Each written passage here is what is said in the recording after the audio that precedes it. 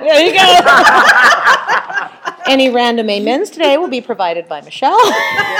Because she does it really well. That's right. She's practicing. Okay, today I'm excited because we're going to get to start Ruth. And I told you I wasn't sure what we were going to do next, and then I decided because I had to, and it's going to be Ruth, but it's good that it's Ruth. So, but we're first going to do a couple chapters in Deuteronomy as we plug along there. So Deuteronomy 11. And I know we didn't do any Deuteronomy last week, so we've still got, Moses telling the retelling of everything that happened. So pretty much all of Deuteronomy is just a retelling. Yeah. It's like, it's the 5-paragraph essay. It's the conclusion. It's the recap. Genesis is tell them what you're going to tell them. Then you tell them, and then now we're telling them what we told them. So it's the recap. I like Deuteronomy because of that. It is a much more, to me, entertaining telling of the whole thing in a summary form, and I like that it is in retrospect because there are things that are shared that are not necessarily told as for being told, and they answer questions that we have sometimes, and he did that because he was, that's why he did that. I was wondering back when I read it what was going on there. So I enjoy Deuteronomy, but it is definitely a recap of all things we've already read. So Deuteronomy 11, you shall therefore love the Lord your God and keep his charge, his statutes, his rules, and his commandments always. And consider today, since I am not speaking to your children who have not known or seen it, consider the discipline of the Lord your God, his greatness, his mighty hand, and his outstretched arm, his signs and his deeds that he did in Egypt to Pharaoh the king of Egypt and to all his land, and what he did to the army of Egypt, to their horses and to their chariots, how he made the water of the Red Sea flow over them as they pursued after you, and how the Lord has destroyed them to this day. And what he did to you in the wilderness until you came to this place, and what he did to Dathan and Abiram, the sons of Eliab, son of Reuben, how the earth opened its mouth and swallowed them up with their households, their tents, and every living thing that followed them in the midst of all Israel. For your eyes have seen all the great work of the Lord that he did. You shall therefore keep the whole commandment that I command you today, that you may be strong, and go in and take possession of the land that you are going over to possess, and that you may live long in the land that the Lord swore to your fathers to give to them and to their offspring, a land flowing with milk and honey. For the land that you are entering to take possession of it is not like the land of Egypt from which you have come, where you sowed your seed and irrigated it like a garden of vegetables. But the land that you are going over to possess is a land of hills and valleys, which drinks water by the rain from heaven. That's just beautiful. Mm-hmm. I really like that. Land of hills and valleys, which drinks water by the rain from heaven. Land that the Lord your God cares for. The eyes of the Lord your God are always upon it from the beginning of the year to the end of the year. And if you will indeed obey my commandments that I command you today, to love the Lord your God and to serve him with all your heart and with all your soul, he will give the rain for your land in its season, the early rain and the later rain, that you may gather in your grain and your wine and your oil. And he will give grass in your fields for your livestock, and you shall eat and be full. Take care lest your heart be deceived, and you turn aside and serve other gods and worship them. Then the anger of the Lord will be kindled against you, and he will shut up the heavens so that there will be no rain. And the land will yield no fruit, and you will perish quickly off the good land that the Lord is giving you. You shall therefore lay up these words of mine in your heart and in your soul, and you shall bind them as a sign on your hand, and they shall be as frontlets on your eyes. You shall teach them to your children, talking of them when you are sitting in your house and when you are walking by the way. This is where the V'ahavta comes from. And when you lie down and when you rise up. Sounds familiar. Yes, we've said that before. You shall write them on the doorposts of your house and on your gates. And we stop there, but it goes on to say that your days and the days of your children may be multiplied in the land that the Lord swore to your fathers to give them, as long as the heavens are above the earth. Wow. For if you will be careful to do all this commandment that I command you to do, loving the Lord your God, walking in all his ways, and holding fast to him, then the Lord will drive out all these nations before you, and you will dispossess nations greater and mightier than you. Every place on which the sole of your foot treads shall be yours. Your territory shall be from the wilderness to the Lebanon, and from the river Euphrates, to the western sea. No one shall be able to stand against you. The Lord your God will lay the fear of you and the dread of you on all the land that you shall tread, as he promised you. See, I am setting before you today. Well, and that happened, because when they came in, everyone they meet, Rahab, everybody, it's like, okay, everybody knows, everybody's heard about you, everybody's terrified. They're fleeing ahead of you. Let me be on your team. I'm not wanting to be your enemy. So that fear did go before them for a very long time, till they kind of settled in and status quo and whatever. That's a lot of land to go over there and fight for, And my neighbor's nice. He doesn't bother me. We're good here. And he sold me his idols, so So he says in verse 26, see, I am setting before you today a blessing and a curse. Now, people want to say, well, is God cursing you? Is God blessing you? Okay, this is what, let's read and see. The blessing if you obey the commandments of the Lord your God, which I command you today. And the curse if you do not obey the commandments of the Lord your God, but turn aside from the way that I am commanding you today to go after other gods that you have not known. So, does God just bless you because you're cute? or is God saying the blessings come with, out of obedience? It's like, with our children. A lot of times with my children, I try and tell them, you're fighting me about this, but we're doing this because you enjoy doing it. If you don't want to go do it, I'm not going to fight you and force you to go. If you want to go to the park, let's get ready and go to the park. If you don't want to go to the park, we'll stay home. Mm-hmm. If I take them to the park, am I blessing them? Well, yeah, but it's not, they didn't have to earn the blessing, but you got to want the blessing. Mm-hmm. You got to do the things to get to the blessing. I can't transport them to the park. I can't, mind mold clothes onto them. I can't, I dream a genie, snap my head and we're at the park. Or the park is at us. So God's saying there are blessings on this path. There are curses on this path. Pick a path. Either way, you'll get something. So he says in verse 29, and when the Lord your God, when the Lord your God brings you into the land that you are entering to take possession of it, you shall set the blessing on Mount Gerizim and the curse on Mount Ebal. So what he told them to do is they actually wrote out the different thing, the blessing on one and the curse on the other, and they had them up on the top of the different mountains with all the people down in the valley. And from what I've seen in different pictures and what people have told me is that each of the what that mountain looks like kind of represents all of these blessings, and then this is like a kind of gnarly, and the curses are over there. Oh, wow. So, hey, hi. It looks like a blessing. How are you? You didn't know it was here. Oh, sweet little face. Hi. She's like, what? She's like, I miss the blessing. I hate Who that. are these people? I hate that. And then Grandma here too? You hear Grandma? For those listening to the recording, a baby just came in, so sorry. So, verse 30, are they not beyond the Jordan, west of the road, toward the going down of the sun, in the land of the Canaanites who live in the Arabah, opposite Gilgal, beside the oak of Moreh? Sure, I guess they are. For you are to cross over the Jordan to go in to take possession of the land that the Lord your God is giving you. And I couldn't get the overhead to work, so if you have it on there. No, I'll get it up. Okay. To go into take possession of the land that the Lord your God is giving you, and when you possess it and live in it, you shall be careful to do all the statutes and the rules that I am setting before you today. Which we, have read far enough to know that didn't go well.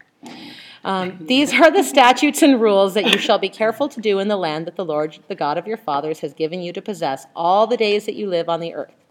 You shall surely destroy all the places where the nations whom you shall dispossess serve their gods, on the high mountains and on the hills and under every green tree.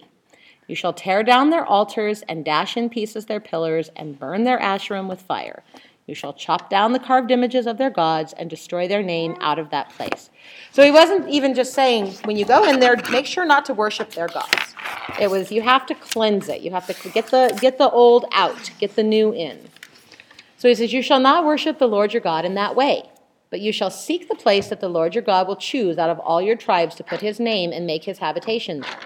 There you shall go, and there you shall bring your burnt offerings and your sacrifices, your tithes and the contribution that you present, your vow offerings, your freewill offerings, and the firstborn of your herd and of your flock. And there you shall eat before the Lord your God, and you shall rejoice, you and your households, in all that you undertake in which the Lord your God has blessed you.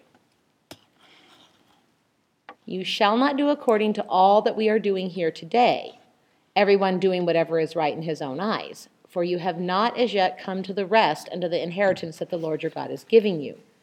But when you go over the Jordan and live in the land that the Lord your God is giving you to inherit, and when he gives you rest from all your enemies around so that you live in safety, then to the place that the Lord your God will choose to make his name dwell there, there you shall bring all that I command you, your burnt offerings and your sacrifices, your tithes and the contribution that you present, and all your finest vow offerings that you vow to the Lord. And you shall rejoice before the Lord your God, you and your sons and your daughters, your male servants and your female servants, and the Levite that is within your towns, since he has no portion or inheritance with you. Take care that you do not offer your burnt offerings at any place that you see. So this is some of the things that we've been dealing with in Judges, yeah, we're at verse 14. 12, 14? 12, 14. Don't just decide, I'm going to make an altar here.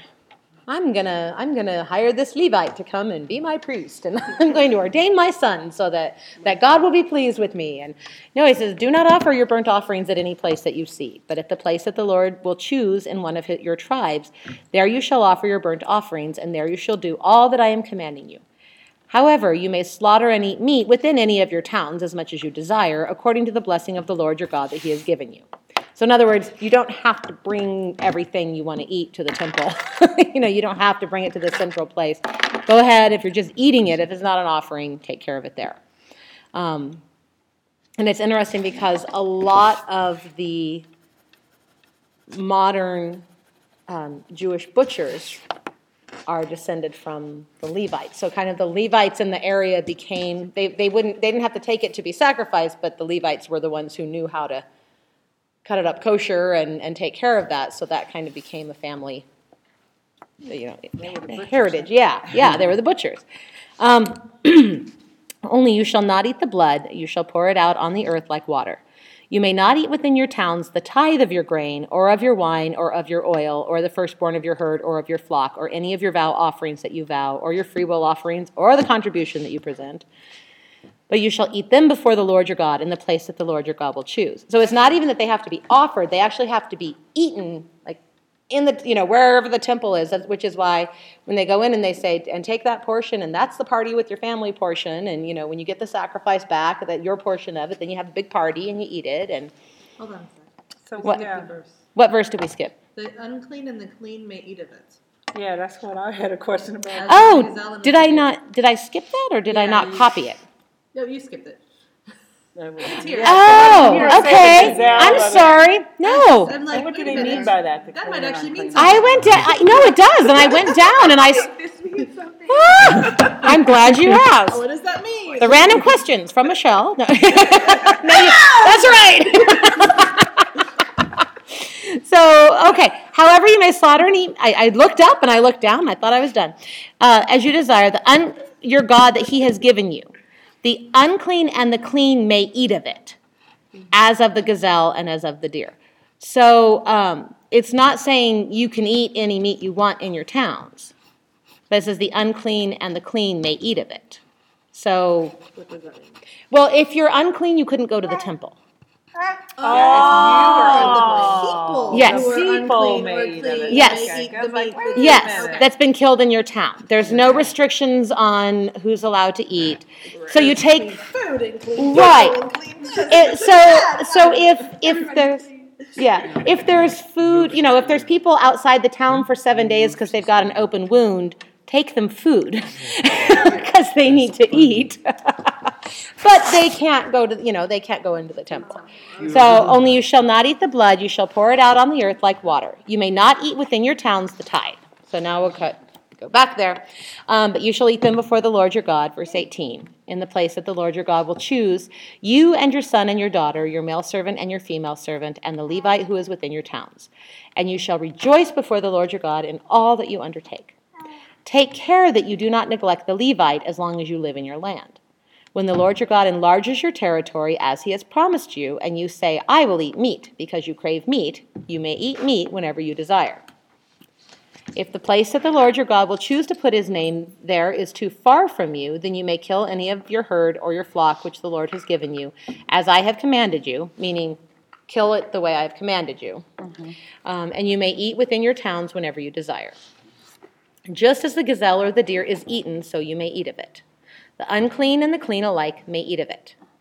Only be sure that you do not eat the blood, for the blood is the life. And this is all being repeated, so this is, he's saying it saying it and then saying it again. It's really important. Only be sure that you do not eat the blood, for the blood is the life, and you shall not eat the life with the flesh. You shall not eat it. Really, don't eat it. Don't eat it. That blood, stop yourself from eating it. And you shall pour it out on the earth like water.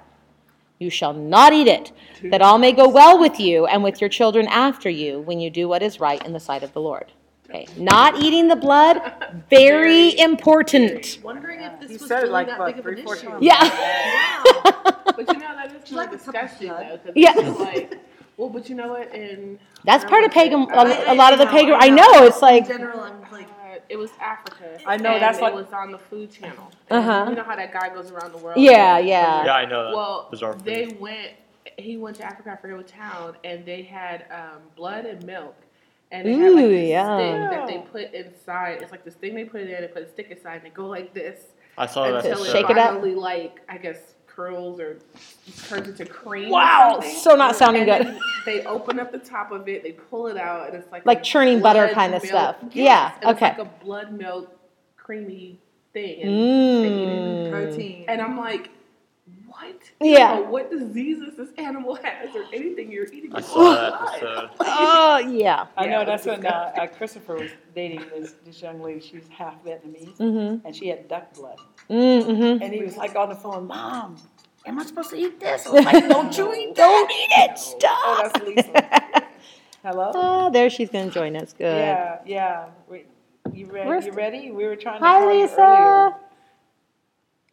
Okay. There we go. Oh, I'm sorry. We're talking about blood. Yeah, we stopped at the blood. Just for the record, don't eat it. Right. if you ever think about eating it, Don't eat it. Don't eat it. It's not for you. Don't eat it. Now we're in Deuteronomy 12 verse 25, where we're again saying, "You shall not eat it," and I love that you shall not eat it. That all may go well with you and with your children after you. So in other words, eating it, not going to go well. No, not at all.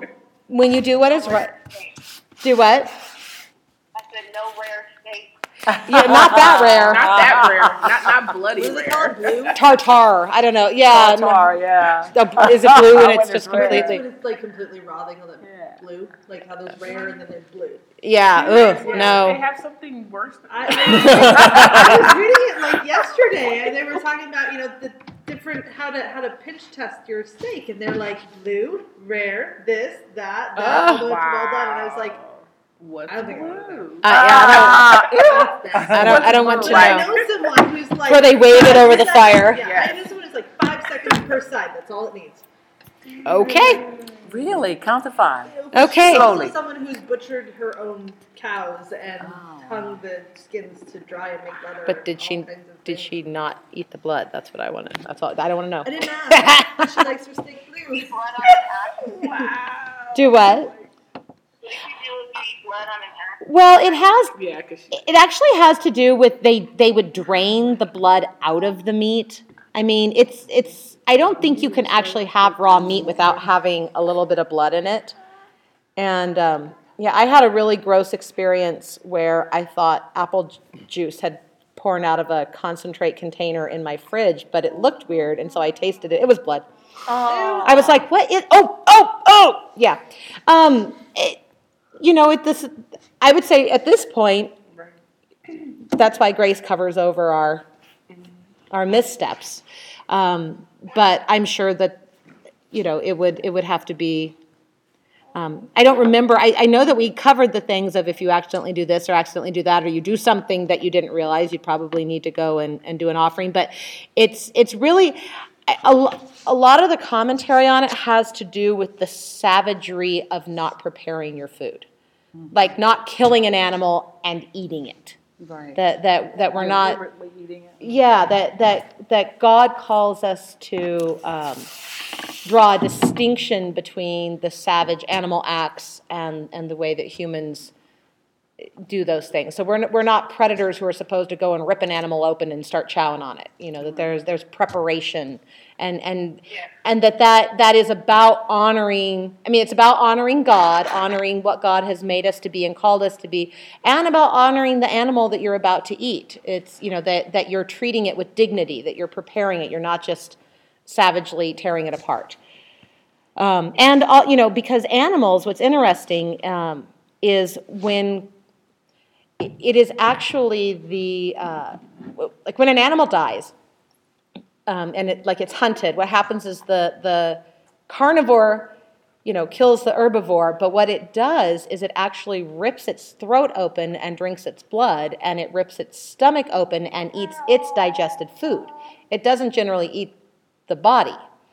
And then other, the like vultures and different, those are what eat the carcass and what's left. So it's we're not supposed to behave like the carnivores. We're not supposed to be ripping things open and drinking their blood, and we don't have to rely on them, their digestion to provide our food. So he's saying, if you want to eat meat, go ahead, eat meat. Prior to Noah, that at the point of Noah, he's like, okay, you may eat meat. Now he's saying, hey, when you go in there, if you want to eat, whatever, eat meat. But you are not savages. Do not, you are not hunter animals. You need to prepare it. So again, be careful. What is it? Verse 26, that's where we are. But the holy things that are due from you and your vow offerings you shall take, and you shall go to the place that the Lord will choose, and offer your burnt offerings, the flesh and the blood, on the altar of the Lord your God. The blood of your sacrifices shall be poured out on the altar of the Lord your God, but the flesh you may eat. Be careful to obey all these words that I command you, that it may go well with you and with your children after you forever, when you do what is good and right in the sight of the Lord your God. So, and because, the children are watching. When the Lord your God cuts off before you the nations whom you go in to dispossess, and you dispossess them and dwell in their land, take care that you be not ensnared to follow them after they have been destroyed before you. When God destroys those people, don't go, I maybe should go off with those destroyed people, as opposed to staying with the God who was victorious here.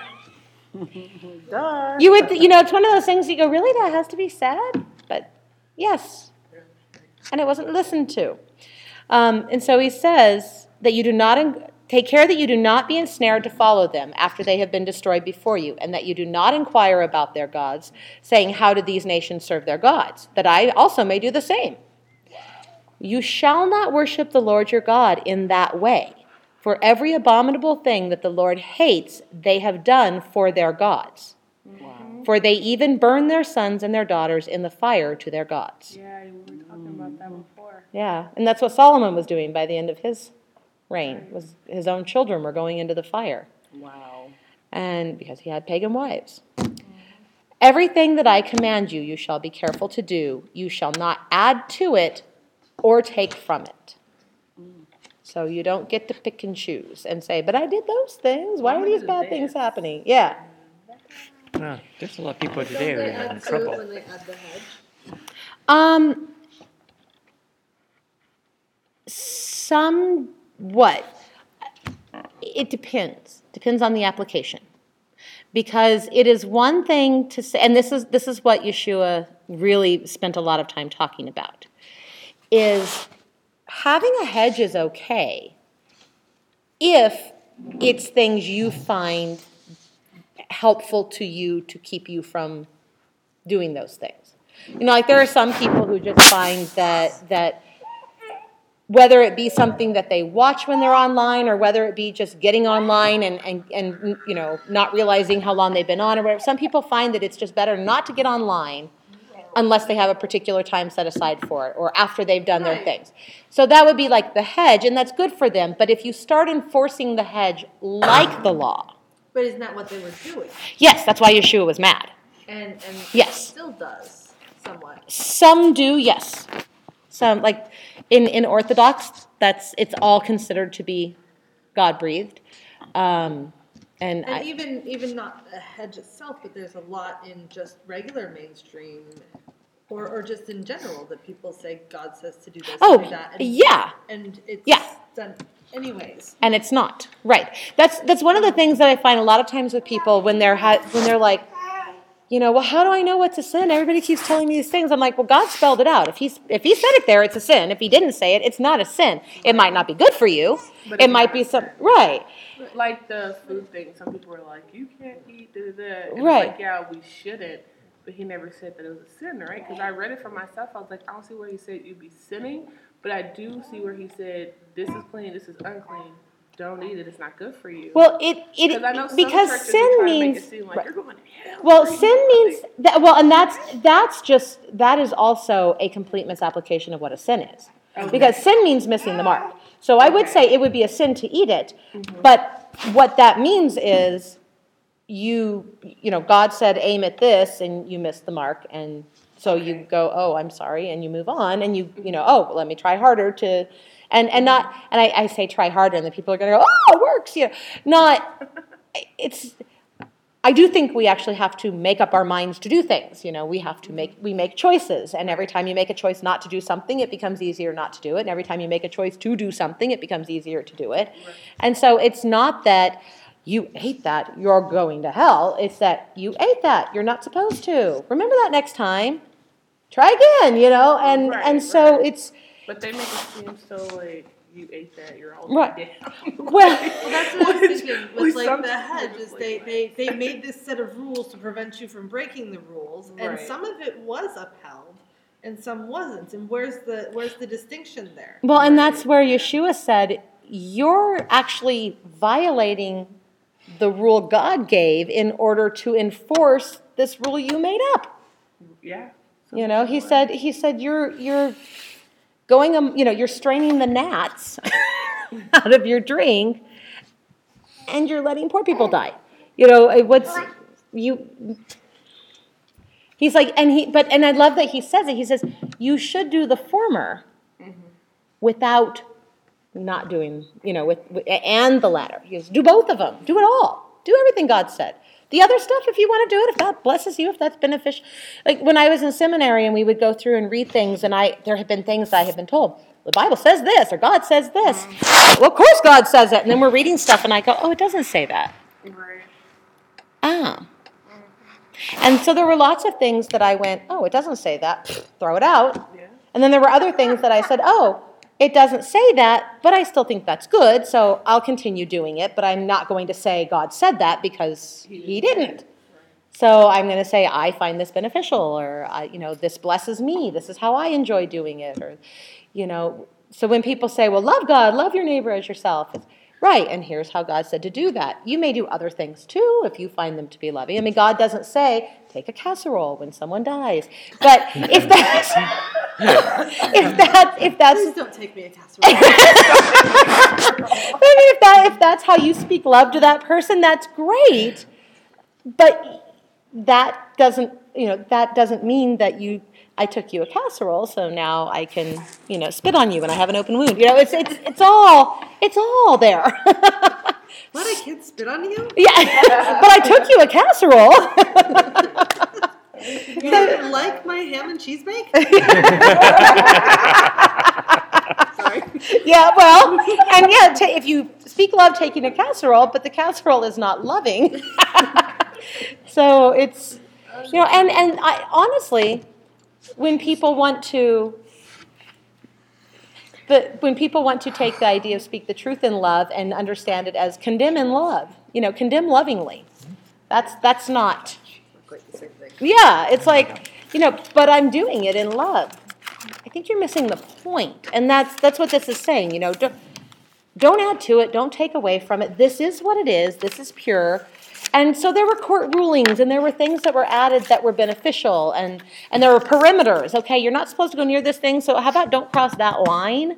It doesn't necessarily mean that crossing that line is a sin, it just means, here's a visual for you. And so it's what you're doing, you've got to go back and read it. And this is part of the problem, is when people didn't know what was actually there versus what they were being told not to do. Then it was, that's when he said that you're putting a burden on them that they were never meant to carry. Nobody can stand under that. They're adding all kind of extra stuff. Yeah. Like, I didn't say add to it, I just said this, and this. Yeah. Then you went back and said this. Right. And some of it's good. Some of it's good. But only if it, and we've talked about before how there's culture, and every community has culture. We have culture here. And the key is, a lot of people, especially a lot of Messianic congregations, will be like, we have to have no culture. It's just pure study. And I've been around some of them. That's actually possible. Well, I don't know. I've seen people come real darn close, and it's kind of oppressive to me. But it's oppressive to me, if that's what. They're making an oppressive culture. Yes, I would suggest that. The absence of culture is a culture. Yes. Right. And so the key, I think, is to remember what is God commanded and what is culture. So if somebody comes into your culture and they don't get that, in this culture we always shake with this hand or whatever, that's not a sin. If they go to your congregation and they don't know that, in our congregation, women wear dresses down to this length or whatever. That's not a sin. That's your culture. If they stay, they will probably adapt it. And I'm thinking even like the people who go out to Amazon and they're ministering to the unreached Right. people, and also you need to wear And westernizing them. Need to have tops. Right. They're westernizing them. They're not westernizing them. Their culture. Yeah. Godizing them. Exactly. Yeah. They're not taking them where they're at. God in never their said culture. to and be broad just, be holy. That's right. yeah, Well, and there's our version of modesty. You need to conform to that because we say God says so. well, and even with a nursing mother here, a lot of the communities that will say, be careful about nursing. Some people might find it offensive. Well, it's not a sin to nurse your baby. And it's not a sin. And not in public. To nurse in public, right. Into a little back room. Right. God never says thou shalt not accidentally expose a nipple while attaching a baby. I mean, it's not a sin. Culturally, it might not fit. Culturally, Culturally, people might go, oh my God. and in other cultures they don't. And in other cultures, we're all like, get her on, little baby. And there's cultures like Europe, they've got topless beaches and new topless women on TV all the time, all the hours. Yeah. It's not right, and it's not a big deal. Yeah. And so you They're want to baby be culturally sensitive. Mm-hmm. But when you are within a culture, it's important to remember what is God commanded and what is culture. Culture is not inherently bad. And culture can be changed. And this is where So the food is God commanded. the That's food is not God culture. commanded. That's not culture. Right. Some of the thing, like the interpretation of that, with the milk and the meat and the separate kitchens and all of that, I would suggest that is culture. And going Like from what that guy told. there is a distinction drawn between rabbinical kosher and biblical kosher. But you know what? As far as the food go, I'm from New Orleans, Mm-hmm. brought up with a lot of seafood. Man, I had so many crabs, and shrimp, and Crawdads. all that. It's like, gosh, my body's full of that. How do I get rid of it? Yeah. But anyway, if I had never been brought up with that. If Right. I was brought up over in Israel, I wouldn't have eaten any of that. Right. Would I have missed Right. it? You know. So people think, I'm going to I just can't do it out of it. But actually we can. But it's in our mind because I know it's in my mind. Well, and that's There's certain things You that's said hard. crawfish, and I was going. I was going. Yeah. I did. I go. Golly, that's mud bugs. Yeah. Yeah. I was like, those mud bugs taste those- Yeah, good. they're good, they're really good. No, that's river roaches. Ew. But that's the thing is I don't know. The pork was easy for me. The seafood. Yeah, that's what's hard for me. That is so hard. And like, Shrimp is like hard the for other, me. you know, like But we was all the at a rest of it- restaurant and they had like shrimp po' boys, Uh-huh. and I was like, and so I ordered it, and it was so funny because I went to pray and I went, and Lord, just extra, forgive me. I know this in my mind. You're like, and I'm like, I can't ask you to bless this, I but know that is shrimp. Sorry, I'm weak. but this is the thing. If you were born in a culture that What, ate that's it? dogs and cats, Yeah, you being dog. but we go, oh, And they go, yum. household pets, you know. Or roaches. I don't know, Or some what's people that still spider? go to Philberto's. Scorpion. Yeah, some places eat scorpions. Yeah, seriously. Scorpion. You never see cats around Philberto's. No, we were down in Mexico, and one of the guys in our group, there was a stray dog, and he's like, "Come here, taco." We're like, "Oh, stop it!" But this is the thing. But this is the thing. When people read what's actually commanded by God, Yeah. where's the hang up? It's not in the "don't let your bull gore anybody." It's not in the "don't spit on me if you have an open wound." My culture, we spit on people. Especially when we have open wounds, you know, we spit on the wound. So I mean, these are not the. It's not the if somebody entrusts you with something and it breaks, replace it for them. Nobody goes, oh, how dare God command that? That's horrible. I'm offended. But we get down to the food and we go, but I like that. But I like it a cookie. Right. I want to eat it. And so, you know, I don't condemn, but I say maybe we need to wrestle with where our culture didn't actually set us up for success with what God wants his culture to Well, be. you know what helped me out as far as like the pork thing is if we could read more on why, because even scientists have discovered pork is not good for you. They can give you the scientific version. Oh, of yeah, why there's it's a not lot good for of- you. And maybe you might like that. The living other than test- God My saying, crawfish are bad don't for eat me, that but because dang, God they're good. created the pig. He know what he put him here to Right. do. I'm ready He to already know what he didn't put him here for you to eat. He put him here for other reasons. Right, there is a purpose for them, exactly, and There's that's a purpose, and that's the but thing. not in your belly. Yeah, it's just not good for you. Well, and you know, with all of our dietary restrictions, I've had to tell my children that a lot of things, this is not for your tummy. God did not create this for your tummy, you know, or God did not create your tummy for this, you know, one way or the other. It's not that I think people who eat gluten are sinning. It's that for us, it's not healthy. It's not good. It's not how God created us. It's a little, you know, it's our hedge because otherwise we would be sick. And so I also think that there are a lot of times where people, like there are some people who will talk like, if you don't eat paleo, you're just sinning and stupid. And no, okay, if that's how you choose to eat, whatever, not my thing, not something God commanded.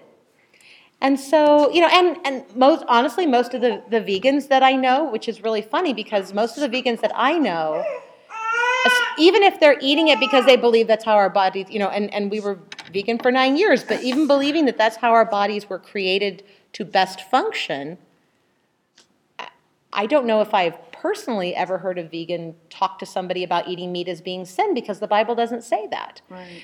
And yet, I very often was told, oh, well, that means you're a weak Christian, or, you know, well, you're sinning because God said that he gave the meat to us too. And I'm like, God didn't, oh, well, you were not a vegan for 9 years. God said we're have to eat meat. What? Or, yes, God said, you know, you shall eat the meat. Well, okay, look at the context. But also being told that by not eating, this was my favorite, by not eating meat, we were causing them to sin if they did eat meat. What? Well, because Paul said, if your brother's weak and doesn't want you to eat, you know, and isn't eating the meat, you're supposed to not eat the meat.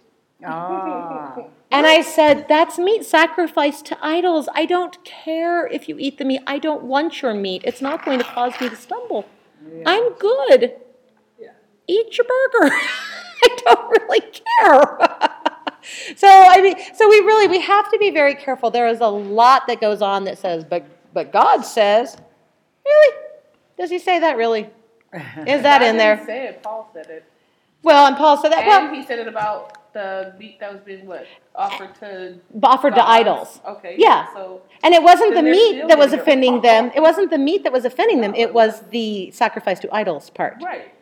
And It's like you're still getting it wrong. right. And it was for the purpose of really what he was really saying is if you're at a family dinner with somebody and you know that the meat's been sacrificed to an idol and to you that's nothing, that's fine. Whatever, eat the meat. Says if somebody's with you who goes, but that meat was sacrificed to an idol, Yeah. it might cause me to feel like I'm worshiping that idol. Then tell them to go without it, and I don't eat the meat. Yeah. Because you don't need the meat. Yeah. You know, he's saying it's not them eating the meat that's causing them to stumble. It's the I'm worshiping an idol if I eat that right. meat that was sacrificed to it part. So, Although, doesn't it say in? Sorry, I spin off. because we never do that. When we never ever. When, Amen. When, you don't do it very well. I don't. That's why you're supposed to do it. There you go. When you do your sacrifices, it says to do the sacrifices. This portion goes to the Levites. So it's telling the Levites to eat the meat. Right.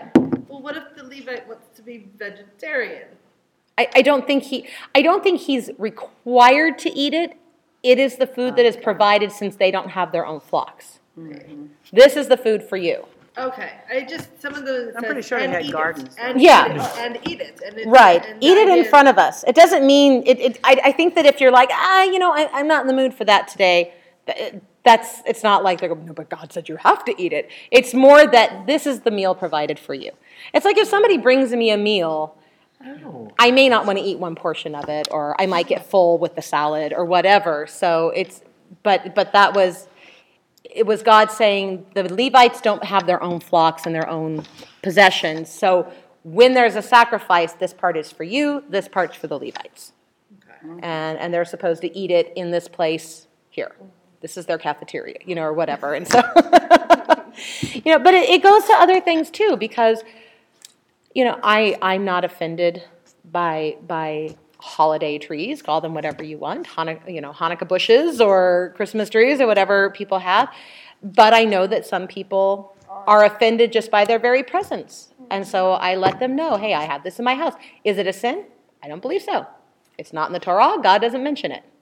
I'm not worshiping it. I don't know anybody who, I've said before, I've seen different traditions around Christmas trees that make me go, whoa, I think if I had that, Sing to it. I think if I had that background, I might not want it around, so I get that.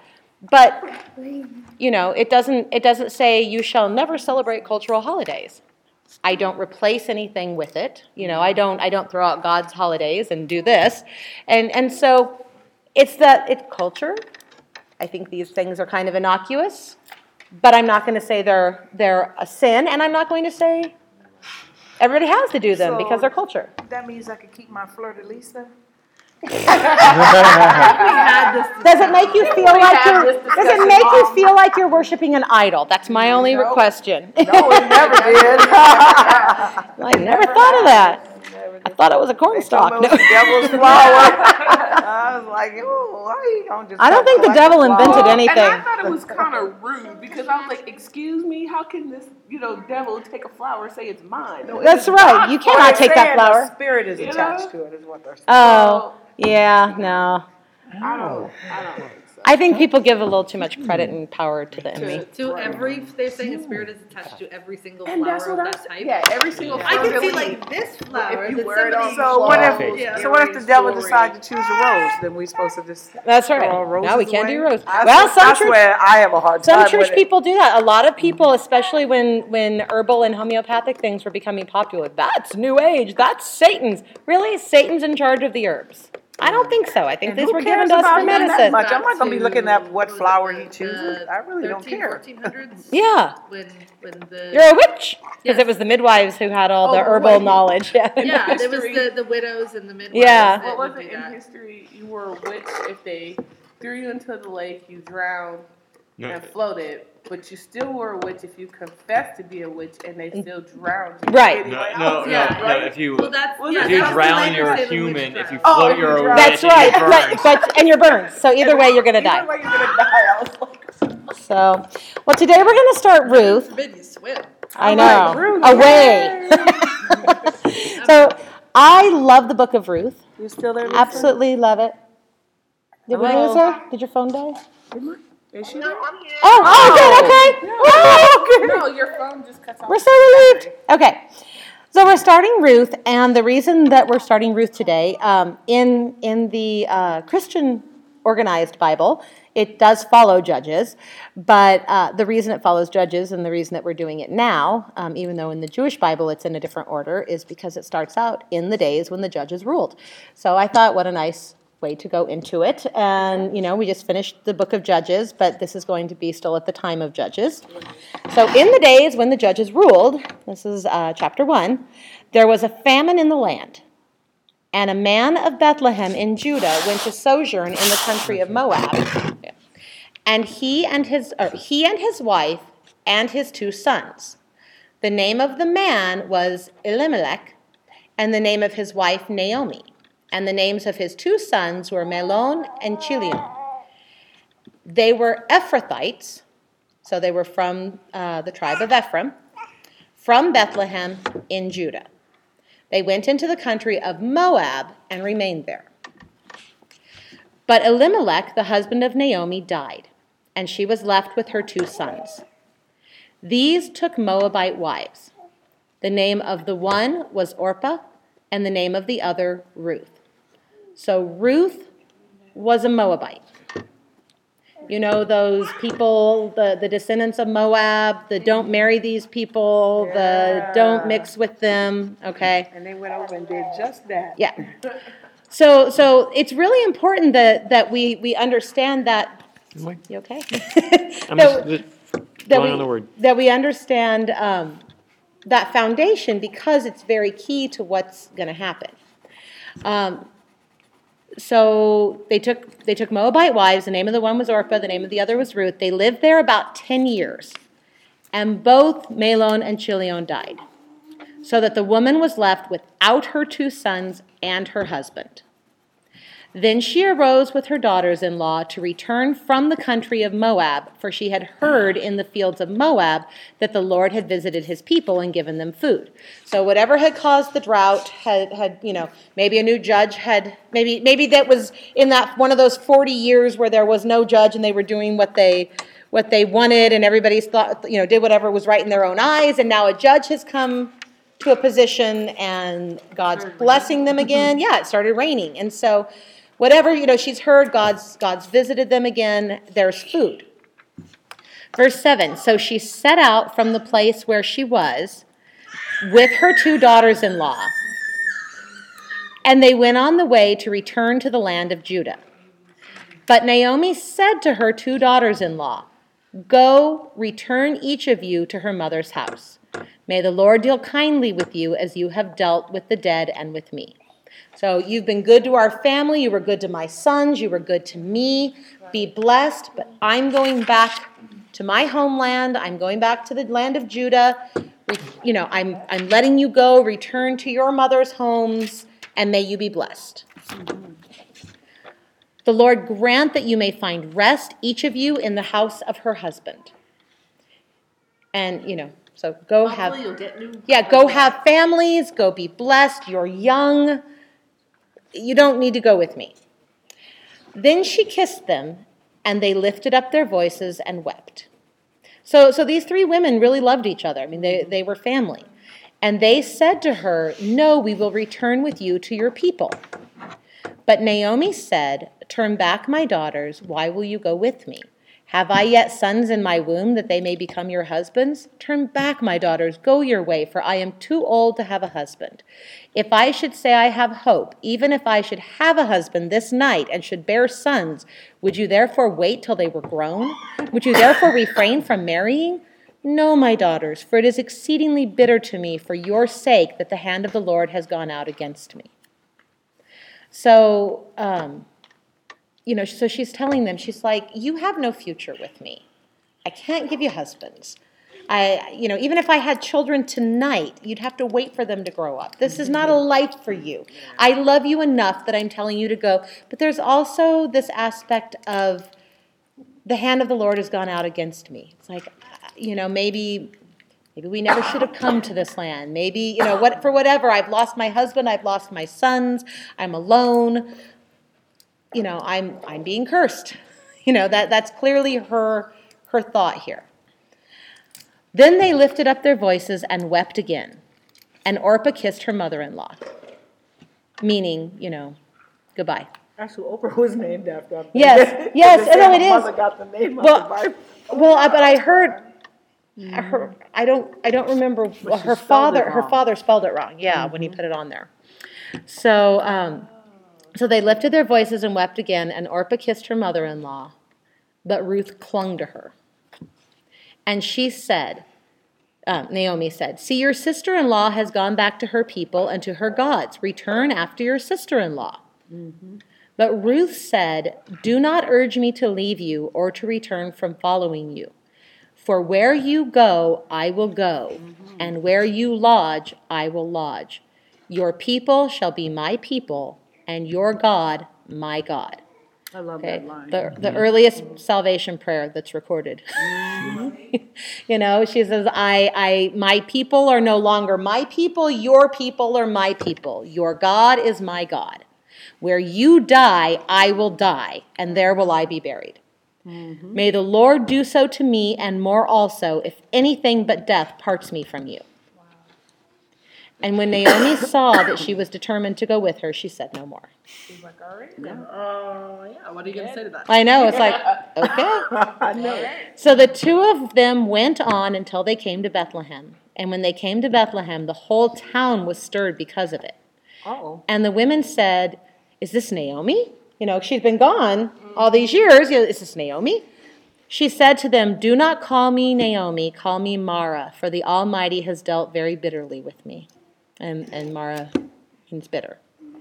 "I went away full, and the Lord has brought me back empty. Why call me Naomi when the Lord has testified against me, and the Almighty has brought calamity upon me?" So Naomi returned, and Ruth the Moabite, her daughter-in-law with her, who returned to the country of Moab. From the country of Moab. And they came to Bethlehem at the beginning of barley harvest. Chapter 2. Now Naomi had a relative of her husband's, a worthy man of the clan of Elimelech, whose name was Boaz. And Ruth the Moabite said to Naomi, "Let me go to the field and glean among the ears of grain after him in whose sight I shall find favor." And she said to her, "Go, my daughter." So she says, we've got this relative. The fields, when they plowed the fields, they were not allowed to go over it a second time, and they were not allowed to trim the corners because that was for the poor. Ruth and Naomi are poor. And so, they've returned empty-handed. And so she said, "Let me go into our relative's field. I'll find favor with him. We're related, and I will go and glean there." She said, "Go, my daughter." So she set out and went and gleaned in the field after the reapers, and she happened to come to the part of the field belonging to Boaz, who was of the clan of Elimelech. And behold, Boaz came from Bethlehem, and he said to the reapers, so Boaz shows up. Boaz owns this field, and he comes out to the field, and he said to the reapers, "The Lord be with you." And they answered, "The Lord bless you." Then Boaz said to his young man who was in charge of the reapers, "Whose young woman is this?" Who's that hot chick? Yeah. Who's she? Oh, you Yeah. Exactly. And the servant who was in charge of the reapers answered, "She is the young Moabite woman who came back with Naomi from the country of Moab." She said, "Please let me glean and gather among the sheaves after the reapers." So she came, and she has continued from early morning until now, except for a short rest. Then Boaz, so in other words, she's related. She's a hard worker. She's beautiful. Then Boaz said to Ruth, "Now listen, my daughter, do not go to glean in another field or leave this one, but keep close to my young woman." Because I'm looking at you, girl. Yeah. "Let your eyes be on the field that they are reaping and go after them. Have I not charged the young men not to touch you? And when you are thirsty, go to the vessels and drink what the young men have drawn." So in other words, I told the men, don't touch you. Lay off, that's mine. You may go and drink the water if you're thirsty. Yeah. Then she fell on her face, bowing to the ground, and said to him, "Why have I found favor in your eyes that you should take notice of me, since I am a foreigner?" Because she's born an exotic. There you go. But Boaz answered her, "All that you have done for your mother-in-law since the death of your husband has been fully told to me, and how you left your father and mother and your native land and came to a people that you did not know before." Yeah, there's that too. So going back, okay, we like you. So going back to Isaac and Rachel, and how she sees him in a field, and then and then most of the time the way it's told is, and then they went into the tent. But what happens when we were reading it is his father's servant tells him all about her. Mm-hmm. These are the things she's a woman of character. She's doing all these things. She was the one who offered to water my animals, and so he first, because she had a veil on, so he had never seen her.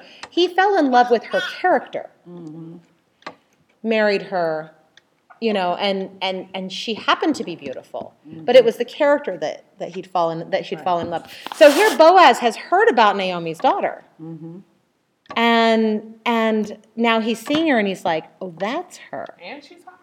Oh, yeah, okay, I'm going to take care of her. So you came to a people that you did not know before. And that's speaking to his character. He's like, "You don't know any of us. We're going to take care of you. You took care of Naomi. She's family. We're taking care of you. The Lord repay you for what you have done, and a full reward be given you by the Lord, the God of Israel, under whose wings you have come to take refuge." She wants to nurse. She does. She's like, "I want that." But she let me go. So. Well, she was done before. And then she's like, "I'm not done. I want more." She has to take a break to poop. Yeah. They take a break, poop, and then they go on. There you go. But she had to empty the tank. Then she said, they need to make room for more. Then she said, "I have found favor in your eyes, my lord, for you have comforted me and spoken kindly to your servant, though I am not one of your servants." And at mealtime, Boaz said to her, "Come here and eat some bread and dip your morsel in the wine." So she sat beside the reapers, and he passed to her roasted grain. So she's no longer, one of the poor people who's allowed to follow behind the reapers. She's actually sitting with the reapers, working along, work alongside. You get to go through that first pass of the field and take what you need for you and Naomi. You don't have to go through that second pass behind them. Move up with my girls. Move up with the reapers. And now come and sit here. Come and eat the bread and morsel in the wine. She sat beside the reapers, and he passed her roasted grain. And she ate until she was satisfied, and she had some left over. When she rose to glean, Boaz instructed his young men, saying, "Let her glean even among the sheaves, and do not reproach her. Wow. And also pull out some from the bundles for her, and leave it for her to glean, and do not rebuke her." So if you're in front of her, you better leave her good stuff. Yeah. So she gleaned in the field until evening. Then she beat out what she had gleaned, and it was about an ephah of barley, which we're just going to assume that was a really large amount. Mm-hmm. And she took it up and went into the city. Her mother-in-law saw what she had gleaned. She also brought out and gave her what food she had left over after being satisfied. So they let her take a doggy bag from lunch. And her mother-in-law said to her, "Where did you glean today? And where have you worked? Blessed be the man who took notice of you." She told her mother-in-law with whom she had worked, and said, "The man's name with whom I worked today is Boaz." And Naomi said to her daughter-in-law, "May he be blessed by the Lord, whose kindness has not forsaken the living or the dead." Naomi also said to her, "The man is a close relative of ours, one of our redeemers." Now, a redeemer meaning, he had obligations / opportunity to step in and take care of them. And so that's why he's taking care of them. He's one of their kinsman redeemers. He's supposed to take care of this family, and so he's done that. And Ruth the Moabite said, "Besides, he said to me, 'You shall keep close by my young men until they have finished all my harvest.' And Naomi said to Ruth, her daughter-in-law, 'It is good, my daughter, that you go out with his young women, lest in another field you be assaulted.' So she kept close to the young women of Boaz, gleaning until the end of the barley and wheat harvest, and she lived with her mother-in-law." Now, even though he is the kinsman redeemer, he did not have to go to this length. letting her glean in his field Wasn't enough. would have had them fed. Would have been good if he had told his men, don't assault her. I mean, they're like He all did these. tell her. No, I'm just saying, as a kinsman redeemer, Oh, yeah. he didn't have to do everything he did. Just letting her glean in his field would have fed them. Yeah. So yes, he is one of their kinsman redeemer, and we see that he sees that, he understands that obligation, and he's saying, but he went really above and beyond what he had to do, and took very good care. So next week we will read about what happens next, and it's really, Ruth is in the line of Yeshua. She's in the line of Jesus. She's specific. There are only a handful of women named in that lineage. Yeah. She is one of them. She is, yeah. She is a woman, and she is a Moabite. Mm-hmm. And those things are specifically said about her when she's named.